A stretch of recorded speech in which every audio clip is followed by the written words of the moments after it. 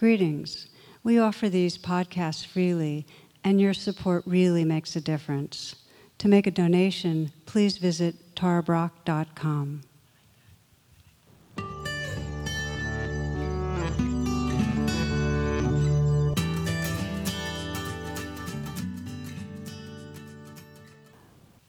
First of all, I'm so touched and glad that you all came, and I'm really curious. I have a couple of questions.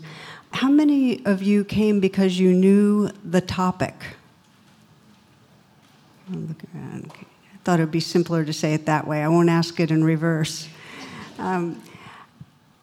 It's really, really a powerful thing to feel like that we're gathering together to explore this particular topic, because I think it's really hard to talk about. I've been in a lot of different groups and situations where this has been kind of a focus, and it's an edgy one. And I love that what we've heard so far, that I love the way Brenda described where you came from. I love to feel the projects and then the passion that came out of it, and that I'm going to find out, because these are real animal parts from real creatures and beings like us, and that passion. And then we have a Wall Street guy and the same passion. And what it tells me, it's really part of the human heart to care, and that we're going to be finding it in all beings waking up in all places. And I have one inquiry I kind of want to explore together that's really the big one for me, which is, what wakes us up in this area? What is it that actually motivates people to change the way they're living for the sake of each other and all beings and this earth? Like, what is it that does it? And I'm going to loop back to that and ask you that each of you is on a path of awakening. And I don't make any assumptions. There may be many that don't resonate with a plant-based diet for many reasons, but we're all on a path of finding out who we are as part of a larger belonging, and really learning how to live more true to that. So I'm going to come back to that question of what motivates you. And I thought I'd say one thing that doesn't motivate is guilt, right? It's so big when it comes to veganism. I do want to say that Mark brought up Greta, the 16-year-old, and she's a vegan, and she describes on one of her interviews how she guilt-tripped her parents into turning vegan. So it does work temporarily, but you have to believe in a deep way to have it really come alive. But I think that's the elephant in the room, which is that when we start talking passionately about not causing suffering to other beings, and we say eating animal products causes suffering, built into that is a judgment, it seems, that therefore something's wrong with you if you're not on the train going in this direction. Does that make sense? So how do we have the conversation in a really honest, transparent way, and rather than playing into that, really exploring what this means to each of us and what wakes us up is my question. And if you go online and about veganism, you see there's one repeating kind of conversation. It goes kind of like this, that the first person says to another person, "Hey, I had vegan ice cream." And then the second person says, "Do you always have to talk about being vegan?" Next time they're together, the first person says, "Hey, I had ice cream." And the second person said, "Oh my God, I thought you were a vegan." So there's those kind that's always repeating. And then what we know is that our culture is deeply, deeply habituated. As Mark said, it's through the eons that we've been eating down the hierarchy of creatures. And it's very normalized that we would eat other animals. And it's not so easy to raise the question, like, how did that really happen, and how does it change? And so one of Jerry Seinfeld's, this is real well known, is he says this, he says, "Isn't it weird that we drink milk, stuff designed to nourish baby cows? How did that happen? Did some cattleman once say, 'Oh man, I can't wait till them calves are done so I can get me a hit of that stuff'?" You know? And you can see what's behind it.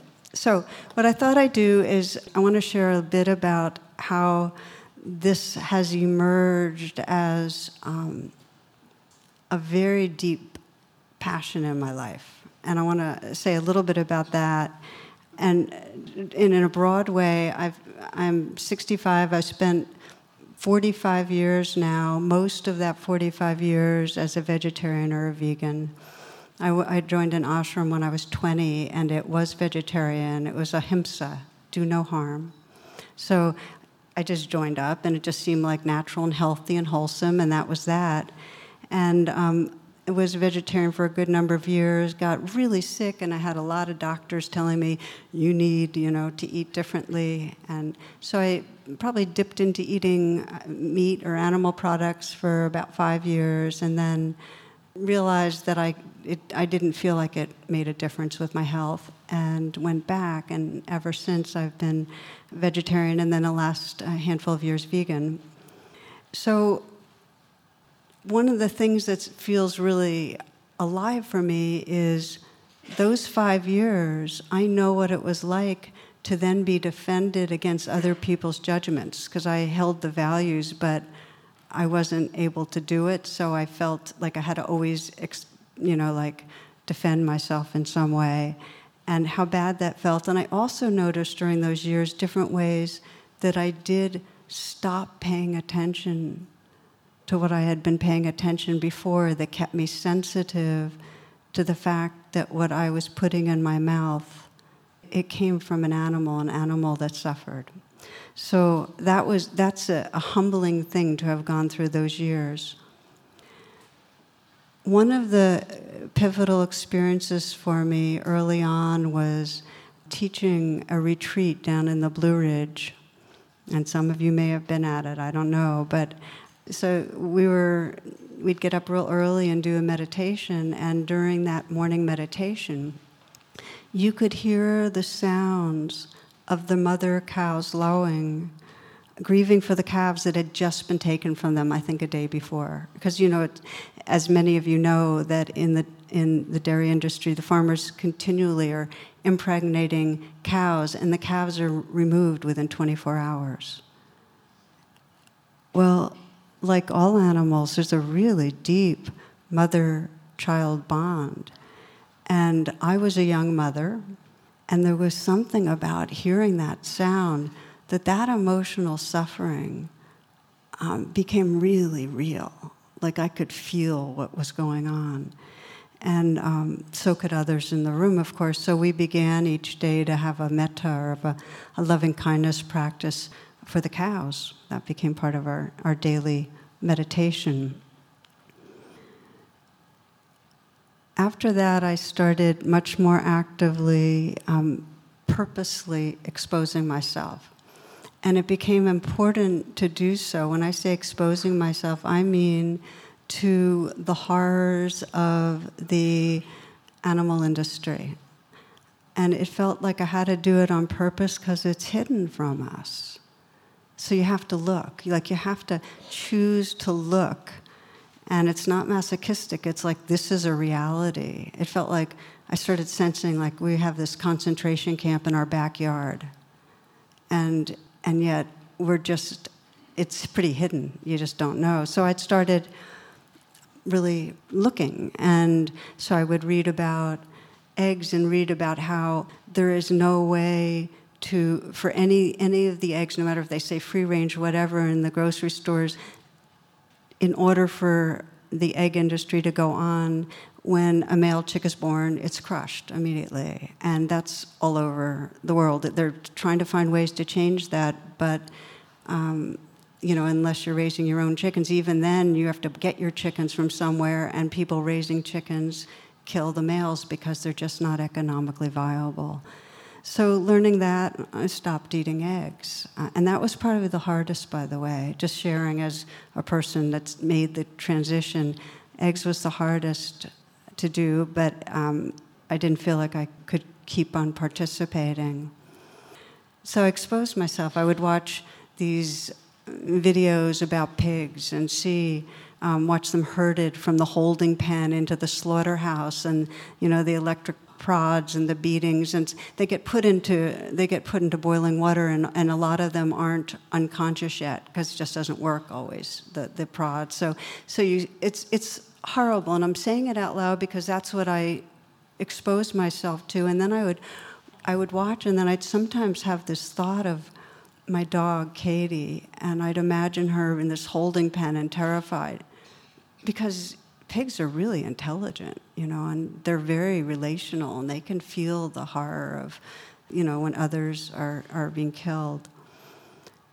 So it got into my body more and more, and that's where the passion grew out of, this sense of these are fellow beings that are precious, and they're being tormented regularly, like billions a day are being killed. So this question came up: how do people start caring about suffering? What will make people care is this big question to me.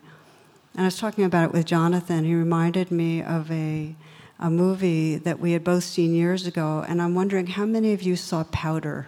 Can I see by hands? Saw the movie Powder? Few, a sprinkling. Okay, so it's a fantasy drama about a young guy with this incredible sensitivity. He's got these paranormal powers. And at one point, he and a group of other young people are out on a camping trip, and they hear a shot, and they find this local deputy who had been accompanying the group had just shot a deer, and he was standing over this dying deer. And Powder's enraged, because he's just this very sensitive being. So he's really enraged, and he kneels down to put his hand on the deer's neck. And the deputy's really angry, so he's trying to grab Powder and pull him away. But in the moment of touching Powder, there's this transmission of the dying feelings, the fear and the pain that the deer is going through, so that the deputy all of a sudden starts crying uncontrollably because he is feeling what the deer is feeling. And as the movie goes, he gets rid of all his guns, and he can never eat meat again.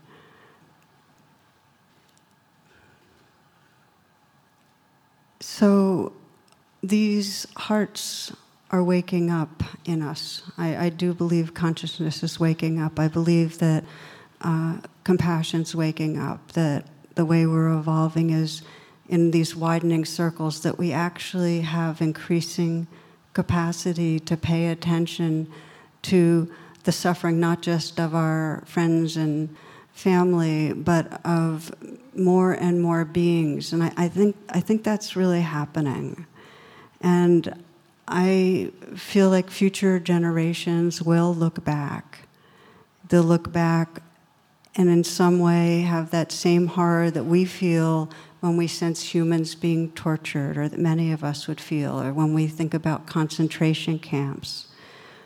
The same horror that many of us feel when we think of the Dalits in India. I was just reading an article about them and just how horrific the oppression is of them throughout that society. Or we think about the violence against African Americans now and through generations of slavery. Or we think about the sexual oppression of women.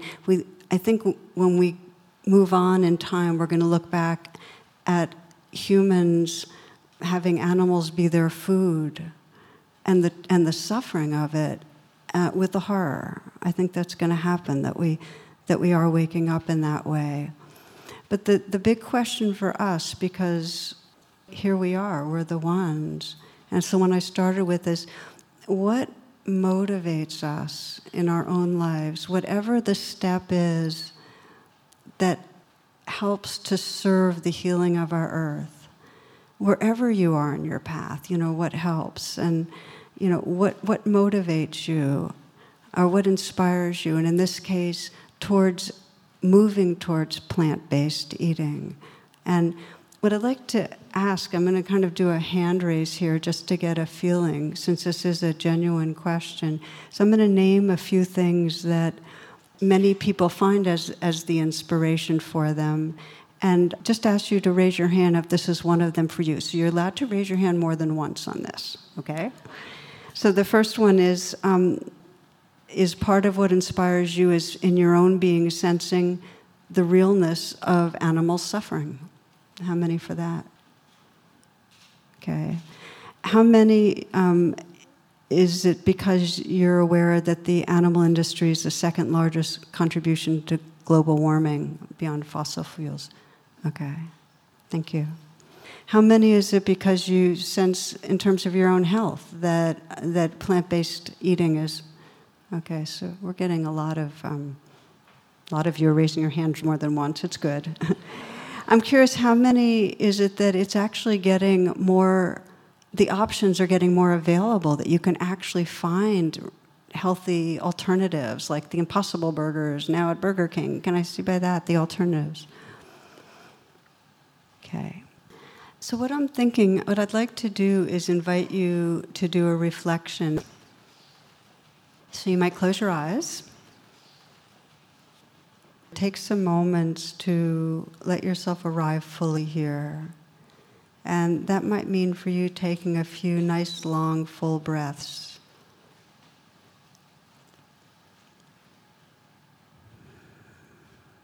Inhaling deeply, filling the lungs. Exhaling slowly, so you can feel the release of the breath, letting go, letting go. And then inhaling again, nice deep in-breath. And a slow out breath, letting go, letting go. And once again, nice deep full in-breath. And a slow out breath. And as the breath resumes in its natural rhythm, just feel the quality of presence that's here.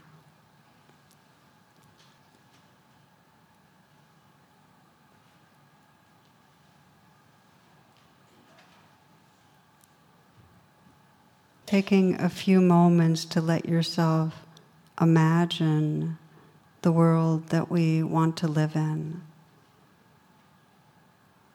where there really is a true respect and care and valuing of all living beings. Just imagine, let yourself glimmer to that.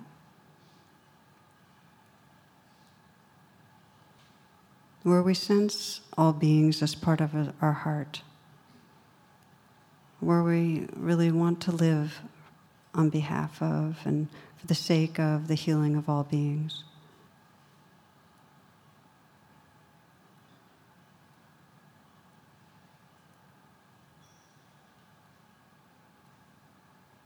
Imagine us and how we treat those of difference, those that in the past were of a different caste or color or sexual orientation or gender identity, ability. Just imagine a world where there's really respect and justice and care.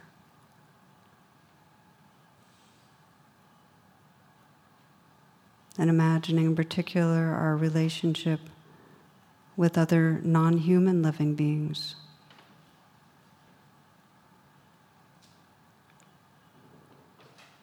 Sensing the possibility of what seems to be really happening, which is a collective movement towards compassion-based eating, plant-based eating.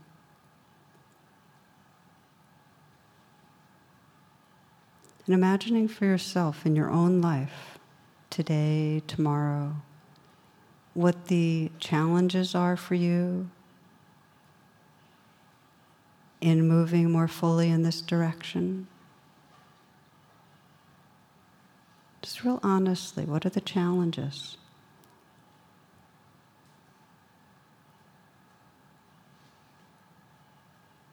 Part of waking up is just that courage to be honest with ourselves. What are the challenges?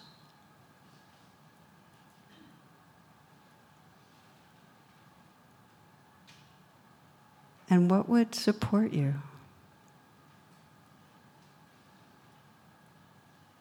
What is it that would help you or support you as you refine the way you walk on this beloved planet?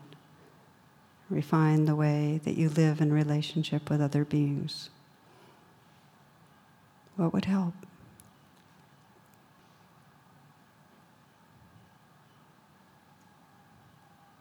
And then Gary Lawless puts it this way. He says, when the animals come to us asking for our help, will we know what they are saying? When the plants speak to us in their delicate, beautiful language, will we be able to answer them? When the planet herself sings to us in our dreams, will we be able to wake ourselves and act?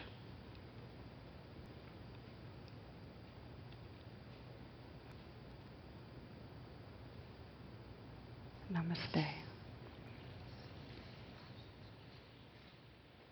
For more talks and meditations, and to learn about my schedule or join my email list, please visit tarabrach.com.